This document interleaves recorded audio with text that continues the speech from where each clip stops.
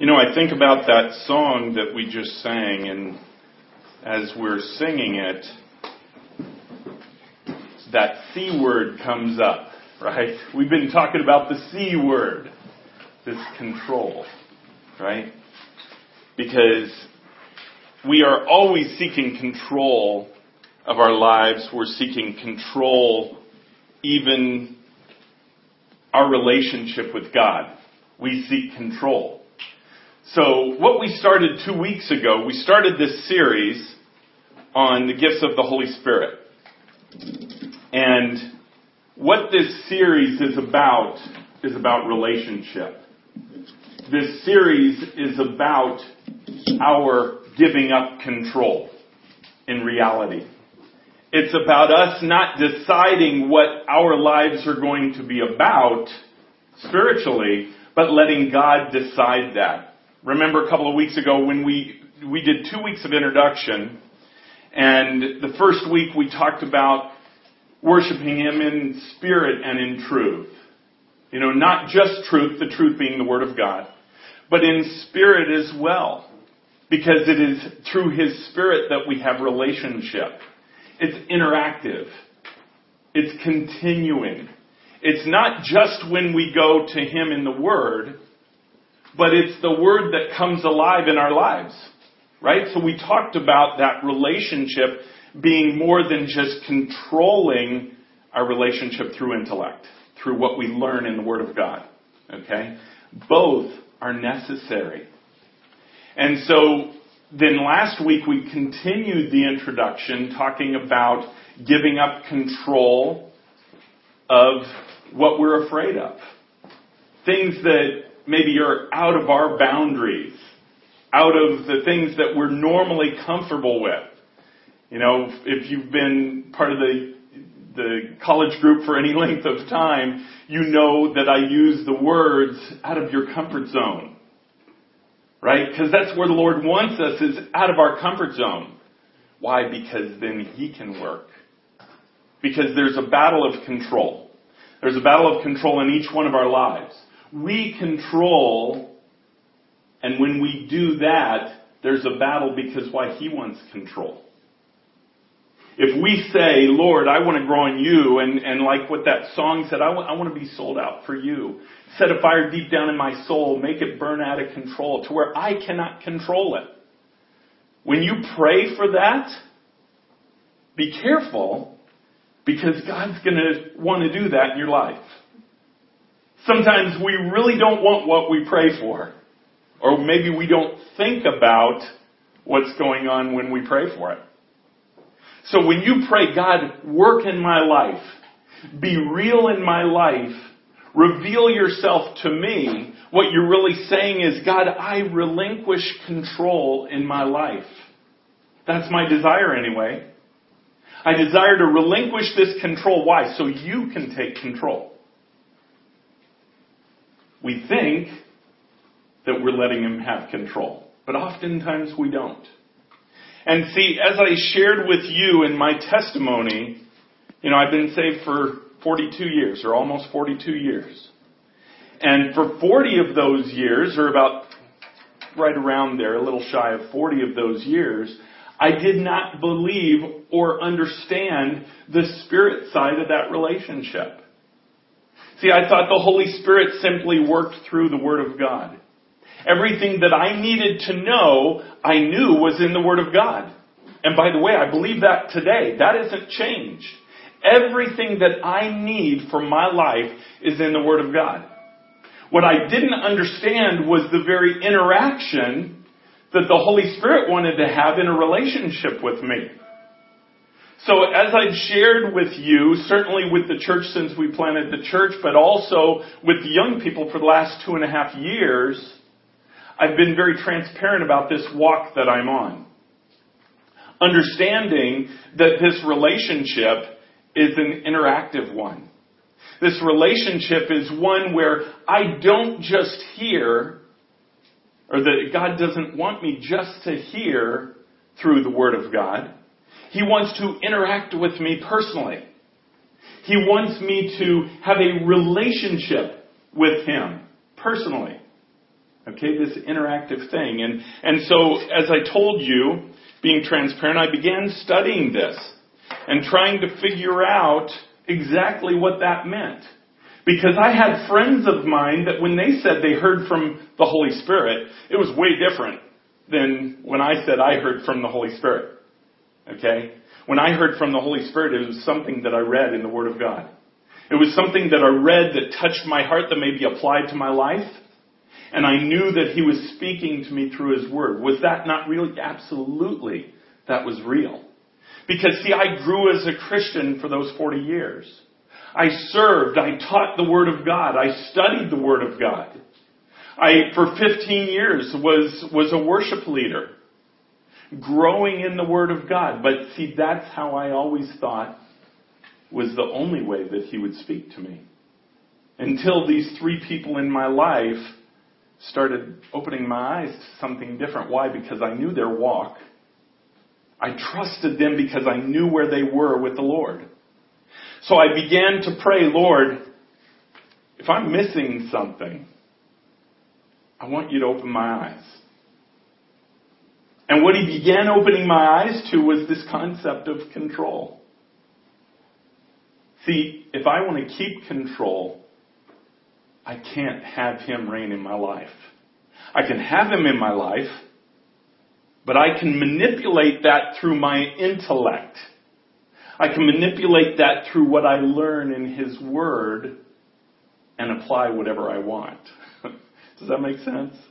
Okay, so I went down this road. And I don't want to do a whole other introduction here. If you want to get more on that, and more on my personal testimony, you can pull up online last week and the week before. So I came to the place where I said, Lord, I need you to prove in Scripture to me that the gifts were for today. This interactive part that you take in a Christian's life, that is for today. See, because I didn't believe it was. I was what you call a cessationist. One who believes that the gifts of the Holy Spirit ended when the apostles died. They were necessary for the apostles because it was the beginning of the church. See, that's what I believed. That's what I believed. That's what I believed for 40 years of my salvation. But then He began to show me in the Word of God how that was incorrect. I had missed the very relational thing that He wanted me to get. So where we're at today, we've been studying this, like I said, for a couple of weeks. And where we're at today is the part that I'm going to refer to as the debate. And this is really the nuts and bolts of what God showed me over the course of about 6 months. Remember the two things I prayed when I knew, by this time I knew that there was something more. And so I prayed two things. I said, Lord, first of all, I pray you show me beyond a shadow of a doubt in your word that this is right and this is what you want.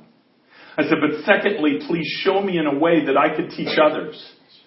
Because there's a lot of people who don't have this relationship with the Holy Spirit, who don't pursue a relationship with Jesus Christ through the Holy Spirit.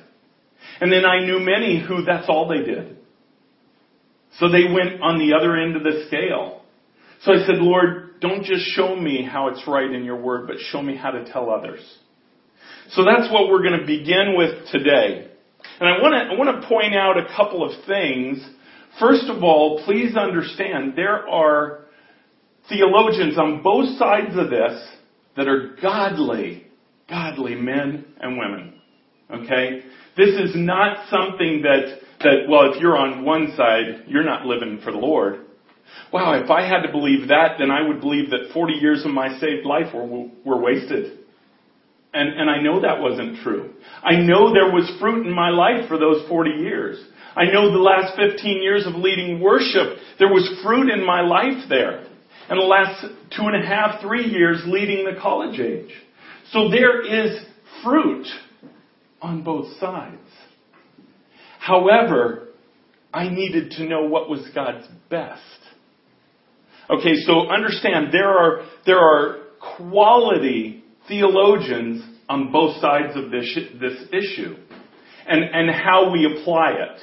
And I'm going to say how we apply it is a little bit more of a gray area. And that's what we need to find out for our church and what we need to find out personally. That was important to me. Because as I got into the Word of God, the truth of it really wasn't a gray area. And here I went from, I did a 180-degree turn, believing that the Word of God was so clear that it was not for today. And then after this study, realizing how wrong I was. Had nothing to do with the gray area that, well, now I just switch sides and believe this instead of believing that. The Word of God is pretty clear in this area. So that's what we're going to be getting into today.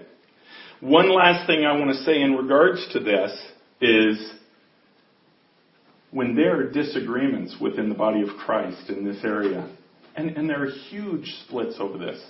There are huge divides in the entire body of Christ. I'm not talking about this church. But in the entire body of Christ, there are huge divides in this. There should be no reason why there's division over this.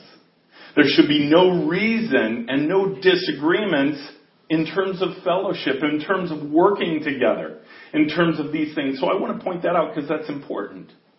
Because there are people that you're going to work with in the future that may not believe the same way you do in this area. There may even be people within this church that do not believe the same way that I do or that how I'm teaching. And that's okay. That's okay. We can still work together. We could still see God's will happen together. That's important to point out because a lot of people don't feel that. But as we get into this time period that we're getting into, the days are going to get tougher, especially for the church. If you don't believe that, turn on the news. Open your eyes, turn on the news, and see what's going on. It's going to continue to get worse. So we as the body of Christ have to come together. We have to decide that the things that we may have differences in, they're not the things that keep us from reaching the world. Right? So let's get into this. I want to point out too, at the beginning of this, that there is a burden of proof involved here. Okay? When you have a belief in something, there is a burden of proof on that. That's something I never got before. And that burden of proof is really on the cessationist view. And that's how I began to approach this.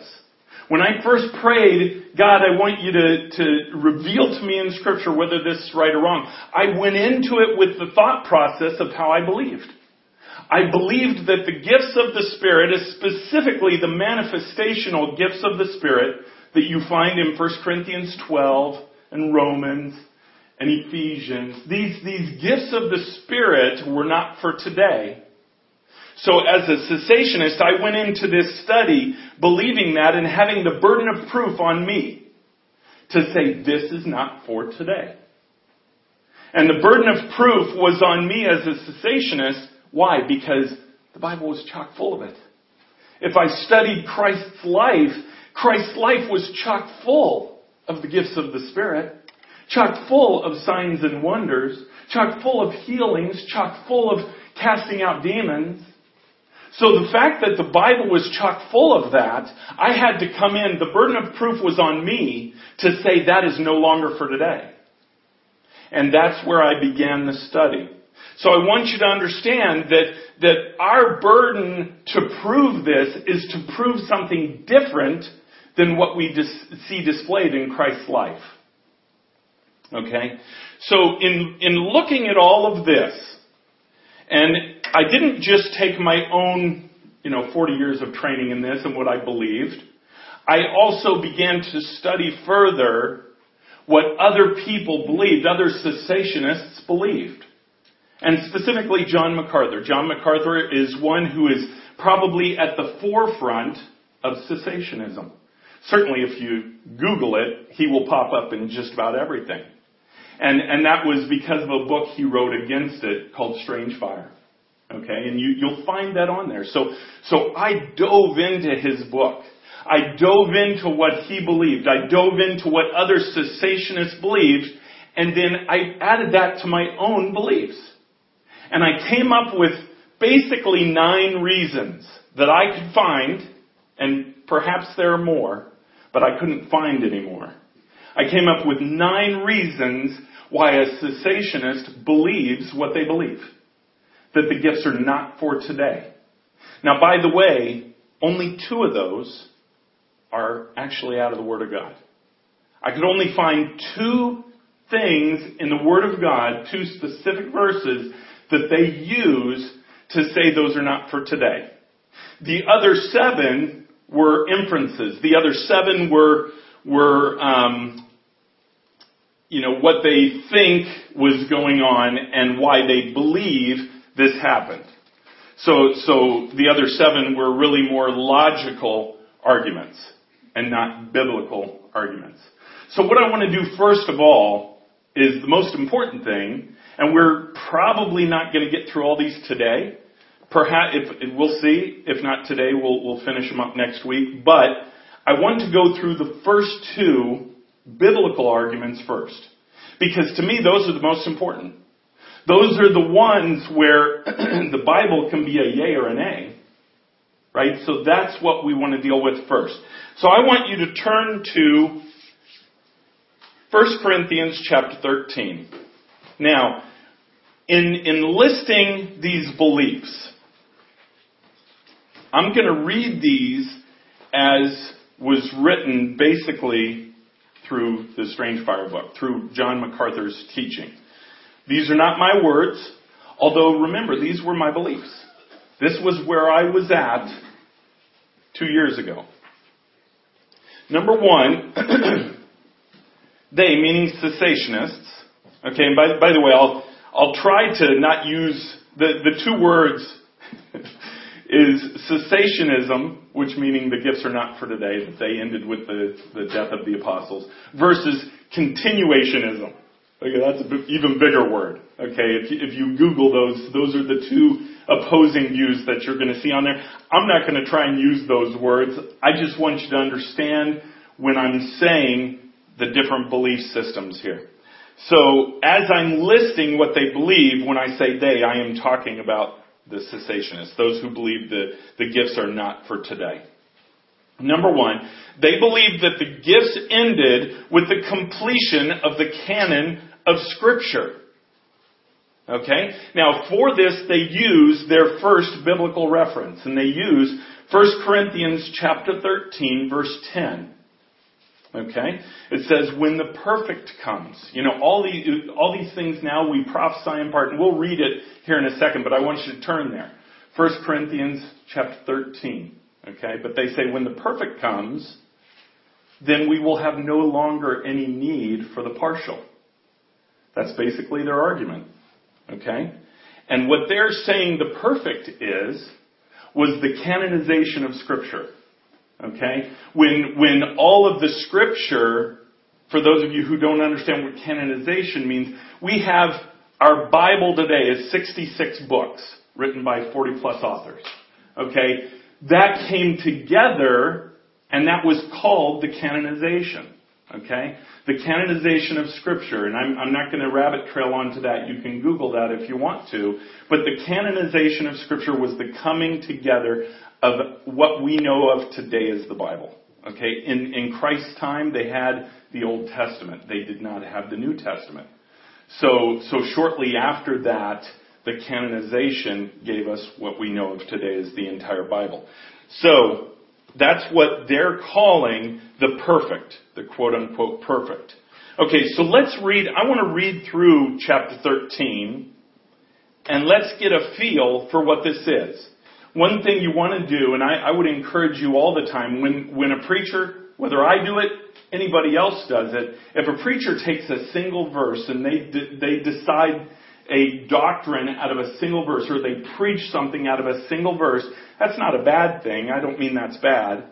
But go back and read the whole passage. Because you may get a very different understanding than what's being preached. That's something very, very important. I learned that's something I'm not supposed to do. I'm not supposed to pick out a verse, and just preach on that verse without understanding the whole of Scripture. Okay? That's what we're going to do right now. Going back to this verse and trying to understand how they see it. So, what's going on here back in chapter 12 was Paul was talking about these gifts. These gifts of the Holy Spirit. These manifestational gifts. And he lists those. If you're wanting to go back, we won't do it now, but verse 28 talk about different gifts of the Spirit in chapter 12. So then he lists all these gifts and gives some information about those, but then he comes to chapter 13. Okay? Chapter 13 is nestled right in the middle of, again, the gifts in chapter 14, where he talks about the gifts and how we're to use them. Okay, so right in the middle is nestled this single chapter, and it's got a single focus. And the focus isn't the gifts. Okay, but it's interesting what we'll learn from it. Let's read, starting in verse 1, chapter 13. If I speak in the tongues of men and of angels, but have not love, I am a noisy gong or a clanging cymbal. And if I have prophetic powers, remember he just talked about that in chapter 12. Talked about these powers given through the miraculous gifts. Okay?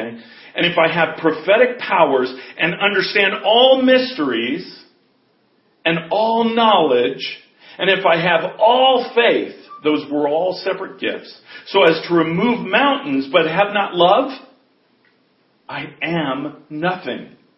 If I give away all that I have and I deliver up my body to be burned, but have not love, I gain nothing. Verse 4, love is patient and kind. Love does not envy or boast. It is not arrogant or rude. It does not insist on its own way. It is not irritable or resentful. It does not rejoice at wrongdoing, but rejoices with the truth. Verse 7, love bears all things, believes all things, hopes all things, endures all things. And then verse 8 begins to set up this part that they talk about, the perfect. Verse 8, love never ends. As for prophecies, what he said in chapter 12, they'll end, they'll pass away. As for tongues, they will cease. As for knowledge, it will pass away. For we know in part, and we prophesy in part. But when the perfect comes, the partial will pass away. When I was like a child, I spoke like a child. I thought like a child. I reasoned like a child. When I became a man, I gave up childish ways. For now we see in a mirror dimly, but then face to face. Now I know in part, then I shall know fully, even as I have been fully known. So now faith, hope, and love abide, these three. But the greatest of these is love. So let's go back real quick when it talks about, but when the perfect comes. Okay, he just listed that we prophesy and in chapter 12, and he said, all this is going to pass away in verse 8 and 9. Then in verse 10 he says, but when the perfect comes. So let's place in there the entire Bible, the canonicity of the Bible. Okay? But when the entire Bible comes, verse 10, the partial will pass away. When I was like a child, I spoke like a child, and so on. How does that strike you when you read that? See, the first time I read that and I placed what they believed in it, because at the time it was what I believed, it didn't fit anymore. See, it didn't make sense. Why? Because the partial is what they had. They had the Old Testament. They had the law. They had the prophets. Right? They had that. So did that mean when the rest came, that passed away? No, see, that was the first part that didn't make sense to me. There was no part of the Word of God that passed away. So if it's talking about the perfect being the canon of the Bible, it said when that perfect came, the old passed away. We didn't see the Bible pass away, but let's go further with that. Again, let's say that this perfect is the Word of God. Okay? Some of the other things that don't fit as well. Verse 12, for now I see in a mirror dimly, but then face to face. Face to face with what? Face to face with the entire Bible? See, there is something personal going on here. And I would submit to you that it's talking about a person. So let's look at that word perfect. The word perfect in the Greek is a little different than what they would claim. The word perfect is the Greek word teleos. It means complete. Okay? So that part makes sense, right? The Bible now is complete. It's the complete Word of God. It is everything that the Lord has said to us on this earth. It's complete. That's what the word complete means. But there's a couple problems with that as well. There's a couple problems believing that the Word of God is complete. Why? Because it said that it's not. See, the Bible teaches that the Bible is not complete. That sounds like a drastic statement, but let's look at it. All right? Let's turn to Revelation chapter 10. Revelation chapter 10, verse 4. What's going on here is this is during the tribulation period, and you know, the Lamb of God is opening the seals of judgment, right? And then there's a seal that's as he's opening these up, these seven thunders rumble. Okay, now remember, John is there, and John's writing down this entire experience. That's what the book of Revelation is John's, what he's seeing happening. A vision of the future, right? So he's writing all of this down. Verse 4 of chapter 10 says this, and when the seven thunders had sounded, I was about to write. Okay, let's stop there a second. That means that there was something said in those thunders. That isn't like how we know thunder today. Okay, first of all, you have to understand everything in heaven is alive. Everything has meaning. Everything has place. So when these seven thunders rumbled, John knew what they were saying. How do we know that? Because he's about to write it down. He's not writing down the fact that I heard a big roar. Okay, because he actually did write that down. The seven thunders spoke, and he heard information. He heard them say something. So again, let's start at verse 4. And when the seven thunders had sounded, I was about to write, but I heard a voice from heaven saying, seal up what the seven thunders have said, and do not write it down. Now we find out later that that's held for a later judgment. That will be revealed later. But it wasn't revealed in the Word of God that we see. We did not see the completed Word of God. We know at least that God spoke through these seven thunders. John heard it and didn't write it down. So there's something that we do not get to know, right? There's another example of that. I want you to turn to 2 Corinthians chapter 12. 2 Corinthians chapter 12. And what's going on here, this is where Paul has a vision, and he's praying about this thorn in the side that he can't seem to get rid of. But Paul actually is taken up to the third heaven.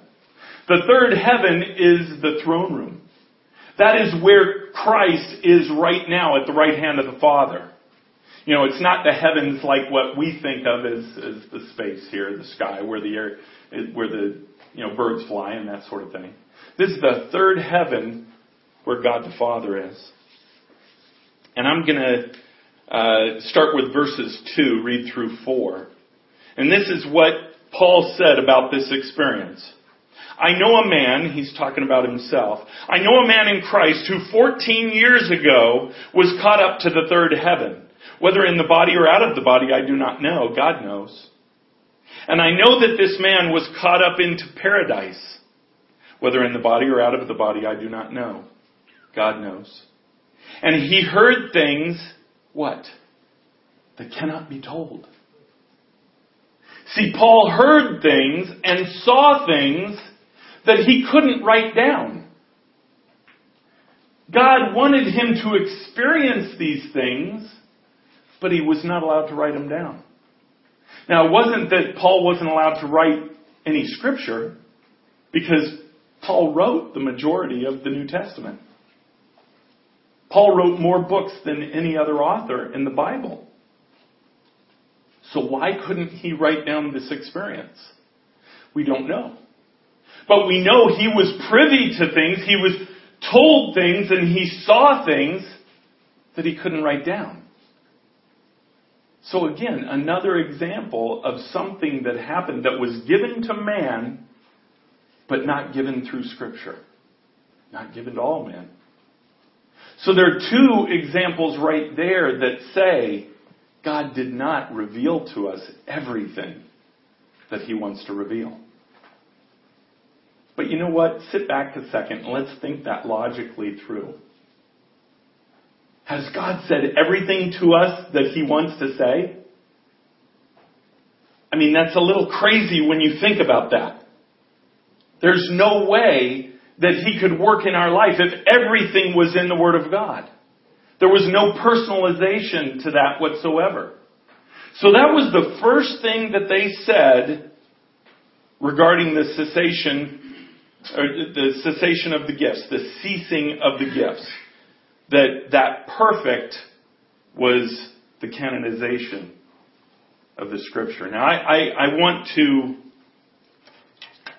tell you what I believe that is. And we're going to talk about this more later. But the perfect is Jesus Christ. You know, if you ever have confusion about what something is talking about in the Word of God, it doesn't matter where it is, put Jesus Christ right in the middle of it and see how it comes out. Okay, let's go back to 1 Corinthians 13. Just real quick, go back to 1 Corinthians 13. Remember, Paul's talking about love here as he begins. By the way, who is love? Jesus Christ. Jesus Christ inhabits the very nature of love. He is the nature of love. So, again, let's start with verse 8. But when it reads the word perfect, think of Jesus Christ instead. And let's see how that fits. Let's see if that fits a little better. Love never ends. As for prophecies, they will pass away. As for tongues, they will cease. As for knowledge, it will pass away. For we know in part, and we prophesy in part. But when Jesus Christ comes, the partial will pass away. When I was a child, I spoke like a child. I thought like a child. I reasoned like a child. When I became a man, I gave up childish ways. For now we see in a mirror dimly, meaning we see Jesus Christ dimly, because we see him through our own filters. Right? But then, when Christ comes, face to face. See, one day we will stand before our Lord. We will stand before him and see him in reality face to face. It won't be through our preconceptions. It won't be through our inabilities and limitations as human beings. One day we'll see him face to face. Now I know in part, but then I'll know fully. See, we don't know fully now that the Bible has been completed. There's no way you can know and apply everything in the Word of God. And even if you can, not everyone would apply it. See, that's not the inference of this text here. This text is talking about everybody who is a believer. That they will know in part now, but then when they see Him face to face, they will know everything fully.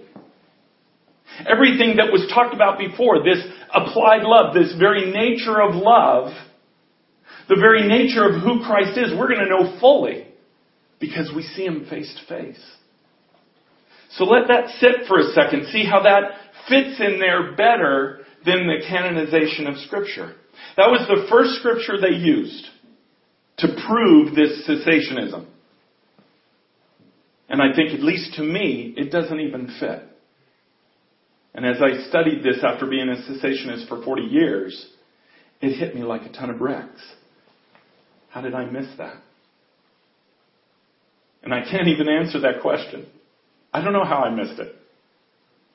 Maybe because I wasn't looking for it. So the second thing they use comes out of Revelation.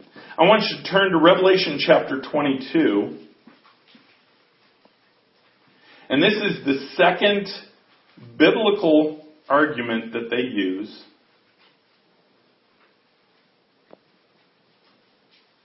By the way, you know what? I put a note here and I forgot to say it, but for the sake of the tape, anybody coming back, or for the sake of your notes, I want you to write down one other scripture on that last point, and that's John 21, verse 25. John 21, verse 25. It says this, John said this at the end of his book. Now there are also many other things that Jesus did. Were every one of them to be written, I suppose that the world itself could not contain the books that would be written. So there were so many things that we did not get to read in the Word of God, but yet that He wants us to experience through His Holy Spirit. Okay, so Revelation 22, and this other thought comes from verses 18 to 19. And this is what was said again on his website. We are cursed. This is the cessationist view. We are cursed if we add to or delete from the Scriptures in any way. God's revelation to man is complete. The canon of Scripture is complete. God does not add to any of His completed Scripture through prophecy. Okay, that's what a cessationist believes. Okay, this warning is very specific, what we're about to read. I want you to read with me in Revelation 22, verse 18 and 19. Say this. I warn everyone, this is John writing at the end of the book here. I warn everyone who hears the words of the prophecy of this book. If anyone adds to them, God will add to him the plagues described in this book. And if anyone takes away from the words of this book, of this prophecy, God will take away his share in the tree of life and in the holy city, which are described in this book. So basically what they're saying here, the cessationist is applying what is said in Revelation to the entire Bible, to the entire 66 books that we know of today. Okay, there's a couple of problems here. First of all, this is pretty specific. Okay, remember, we know them as separate books. Right? When we think of the Bible, we think of, yes, a book, but we think of 66 books. 66 separate books compiled together that we know of as the Holy Scriptures. Okay? So what's it say here, though? I warn everyone who hears the words of the prophecy. He's talking about Revelation.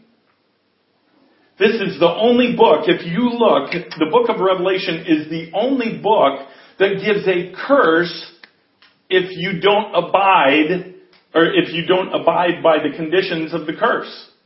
In this case, if you add to or take away from the prophecies of this book, being Revelation, then God will pour those out on your very life. However, this book also is the only book that gives a promise. If you look at the beginning of Revelation, it gives a promise to those who read it. that there is a special blessing to those who read this book. So Revelation is special.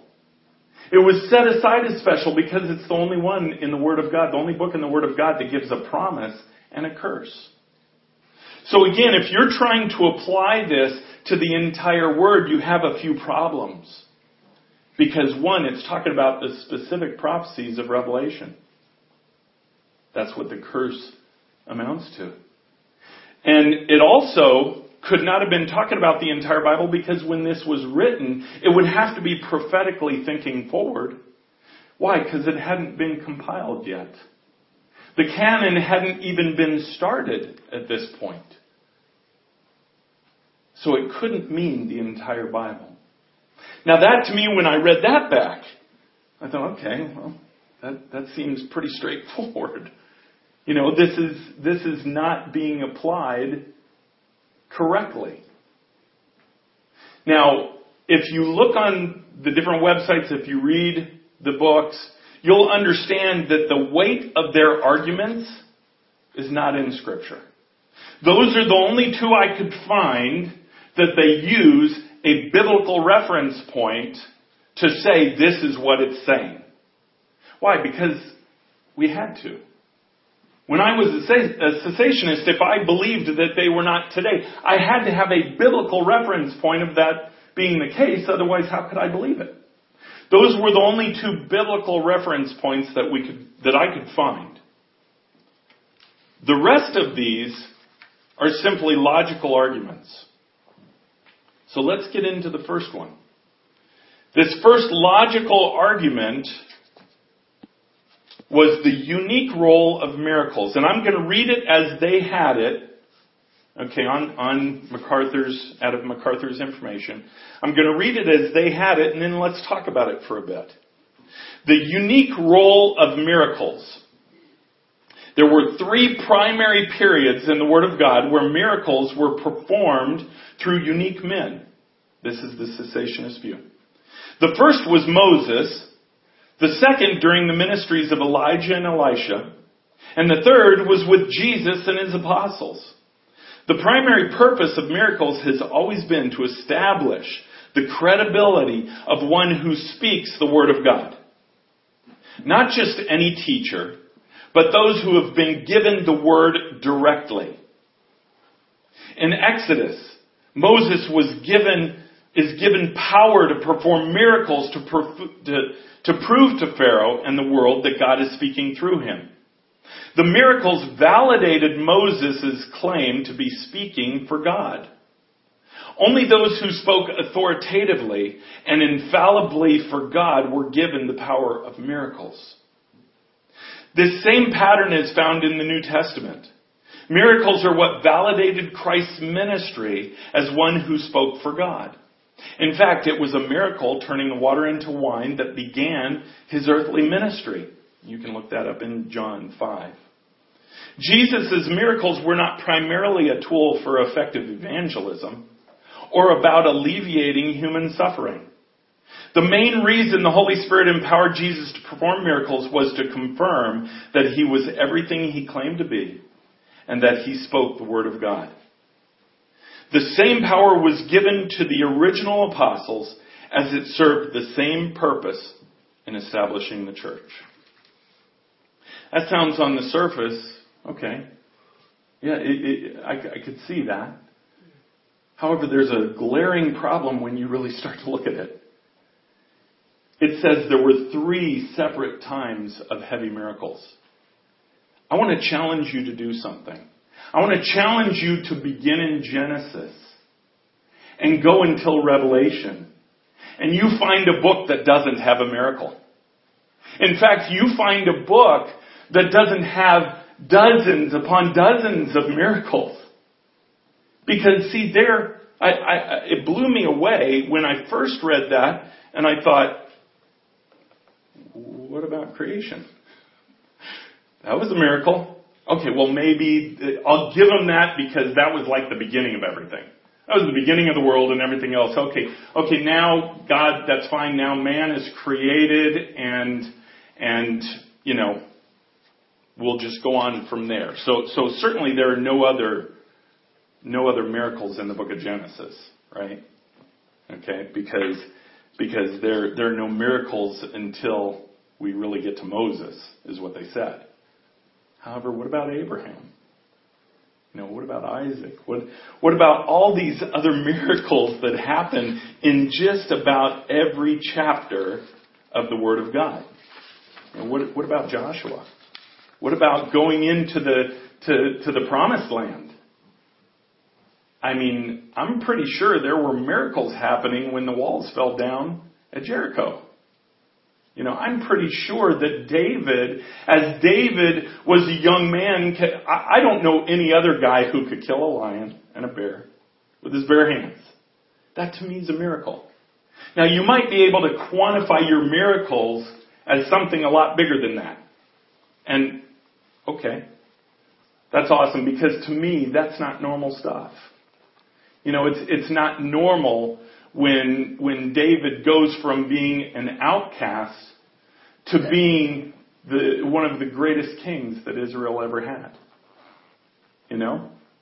Why? Because God performed miracles in his life. There were miracles happening every day. What about Samuel? What about Samuel when God even called him? I think it's a miracle when the Holy Spirit wants to speak to us. Samuel, he gets up. Was that you? No, it wasn't you. Go back to bed. Finally realizes it's God. See, that's a miracle. It's a miracle that happened all throughout the Old Testament. You can't find a book that does not have miracles in it. So the idea that the miracles only happened in 3 specific areas didn't make sense.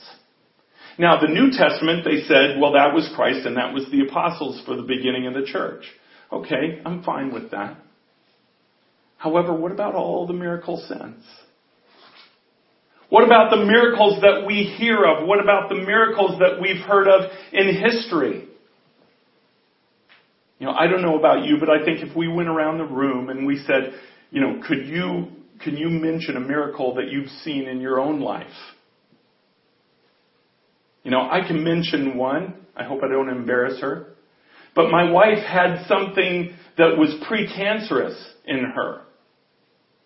Okay, these cells, these atypia cells that don't go away. And it was told that she had to have an operation to get rid of those. Because they would definitely, not that they might, but they would definitely lead to cancer, and if not taken care of, lead to death. Okay, well, she felt that there was a better way. She didn't feel the Lord wanted her to have this operation. And so she said, well, how about if I start doing things holistically? And the doctor basically looked at, I was there with her, kind of looked and smirked. And said, you're going to die. If you pursue that direction, it's not going to do anything for you. Well, she did. She pursued that direction. And she was able to keep it at bay. And she was having checkups every, 4 or 5 months or whatever it was. Well, there came a point, and I remember 2 specific times that we prayed for her. We had a prayer group where we laid hands and prayed on her. And then I remember a few weeks later, Lord waking me up about 2:30 to 3 o'clock in the morning and just saying, lay your hands on her and pray for her. And so I did. I'd never done it before. I didn't even know what that meant. But I did it. I didn't want to wake her up because I would have felt stupid. So I just went to sleep. I don't even think I told you about it. Maybe I did, but I can't remember even telling her about it because I thought, this feels really ridiculous to me, but Lord, you told me to do it, so I'll do it. Okay, well, a few weeks later, she had a checkup. And the doctor wouldn't even talk to her. He wouldn't even talk to her. She spoke with a nurse who said, you're clear. Not that they haven't gotten any worse, which had been the case for the previous 2 or 3 appointments, but that they were gone. See, atypia cells don't leave. From what we were told, they stay until they become cancer. At best, you can hold them at bay. But they don't leave. They never leave the body. That's why they wanted to cut it out. But they were gone. Completely healed. Completely gone. I don't know about you, but to me, that's a miracle. See, that doesn't fit into the nice, neat little package of Jesus and the apostles, right? That one hit me home. I saw it before my own eyes. If you open your eyes to your own life, you invite in the Holy Spirit, you're going to see it for yourself. See, miracles are alive today. Why? Because they don't just show that the person being performed through them is coming from God. That's not the purpose of a miracle. It wasn't. You can look in the scriptures and see what Jesus Christ said about it. It wasn't even that it proved that Jesus Christ was Lord. It proved His Father was God. And their relationship was symbiotic. A miracle goes to lift the name of God the Father. See, that's what a miracle does. So it doesn't make sense to me that God chose 3 time periods. Well, I'll glorify my name here, here, and here. And no other time. See, it doesn't make sense. Why? Because we serve a loving God. We serve a God who wants to be interactive in our lives. Not just my life because I was born in a certain time period that happened to fall in that category. No, see, all people. He wants a relationship with every last one of us. He wants to work interactively with each of us. He uses miracles to prove His power. He uses miracles to encourage us, to draw us in relationship. So, see, this logical argument didn't make sense to me. It didn't make sense. Why? Because I saw it differently, even in my own life. And we're not going to get any further in this today. We'll do the others next week, these other logical arguments. And I'm not going to spend a lot of time on them because I think as you start to see what these arguments were, you're going to have the same reaction that I did. Really? This seems a little ridiculous. How did I miss this? How did I believe this? And the only thing I could come up with for myself was control. It was an easy way for me to control my relationship with Jesus Christ. See, because remember, Jesus Christ is a man. He's the Son of God, 100% God, came down to earth, became 100% man. But reading the Word of God, when He rose from the grave and He ascended with a glorified body. The same glorified human body that we will have. Okay? He sits at the right hand of the Father right now. So my relationship with Him has to be through His Spirit. See, I can't go up to the third heaven and just hang out with Jesus Christ. It'd be really cool if I could. But I can have a relationship with Jesus Christ through His Spirit. Why? Because first of all, His Spirit's in me. His Spirit, as we went over last week in John chapter 20, after He had risen from the grave, before He went to heaven, Jesus breathed on the apostles. He breathed into them the Holy Spirit. Okay, that was not the filling of the Holy Spirit. That was their salvation. That was their justification of sin. Why? Because when Jesus was alive, they were still under the law. Just as Jesus was under the law. That's what He came to fulfill when He died and He rose again. So now that He had risen, He blew into them the Holy Spirit. That was their justification for their sin. They were covered because they believed in Jesus Christ and believed who He was. They were covered by His blood. But then if you read in Acts chapter 1, they were to wait in Jerusalem after Jesus ascended. They were to wait in Jerusalem until what? The Holy Spirit. Oh, wait a second. Thought he was already in me. Thought I already knew him. No. He was given as a guarantee. He was given as a stamp of approval. That when we go at the end of our lives, we breathe our last breath and we're standing before Jesus Christ, we are covered because of His atonement for our sin. That's what that Holy Spirit was first given as.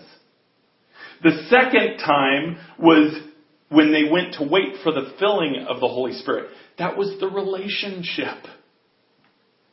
Do you understand? You cannot build your relationship, and this is what hit me the hardest. Here, I've been building this relationship for 40 years. And what hit me the hardest is I cannot build this relationship without interaction. I can't build this relationship without the Holy Spirit working in my life, interacting with me. There were only certain levels I could go to in intimacy with Him. And most of those levels had to do with knowledge. My intimacy with Jesus Christ was the knowledge that I knew of Him in the Word of God. And I'm not saying that's bad. Because again, God worked in my life for 40 years. And it was good. And there was fruit in my life. But there was a level of intimacy that I didn't even realize I was missing. It wasn't about being able to do cool things. It wasn't about God doing a miracle in my life, healing somebody or prophesying something. And, that is really cool. So I feel closer to God. It wasn't that at all. For me, it was the understanding that the Holy Spirit would choose to work through me where I had no more control. See, as we get in over the next few weeks into these manifestational gifts of the Spirit out of 1 Corinthians 12, you're going to understand that every one of those has nothing to do with us, except that we receive it. We let Him do it. We don't perform anything. We don't do anything of our own accord. We just simply say, yes, Lord, use me. Why? Because I want to be intimate with You. Because I want to know You deeper than I did yesterday. I want to be used by You because the benefit of that is my relationship with You. You want to be sold out for Jesus Christ, you have to have intimacy. And intimacy goes so much deeper than knowledge. You can know the entire Word of God. You can have the entire Word of God memorized to where you have the answers like that. This problem, here's the answer. This problem, here's the answer. But you know as well as I do, if you don't apply that, it means nothing. Any parent in here understands that in training up their child. The application is what's the important part. The application is the intimacy. The application is letting the Lord work through you and you releasing your own control.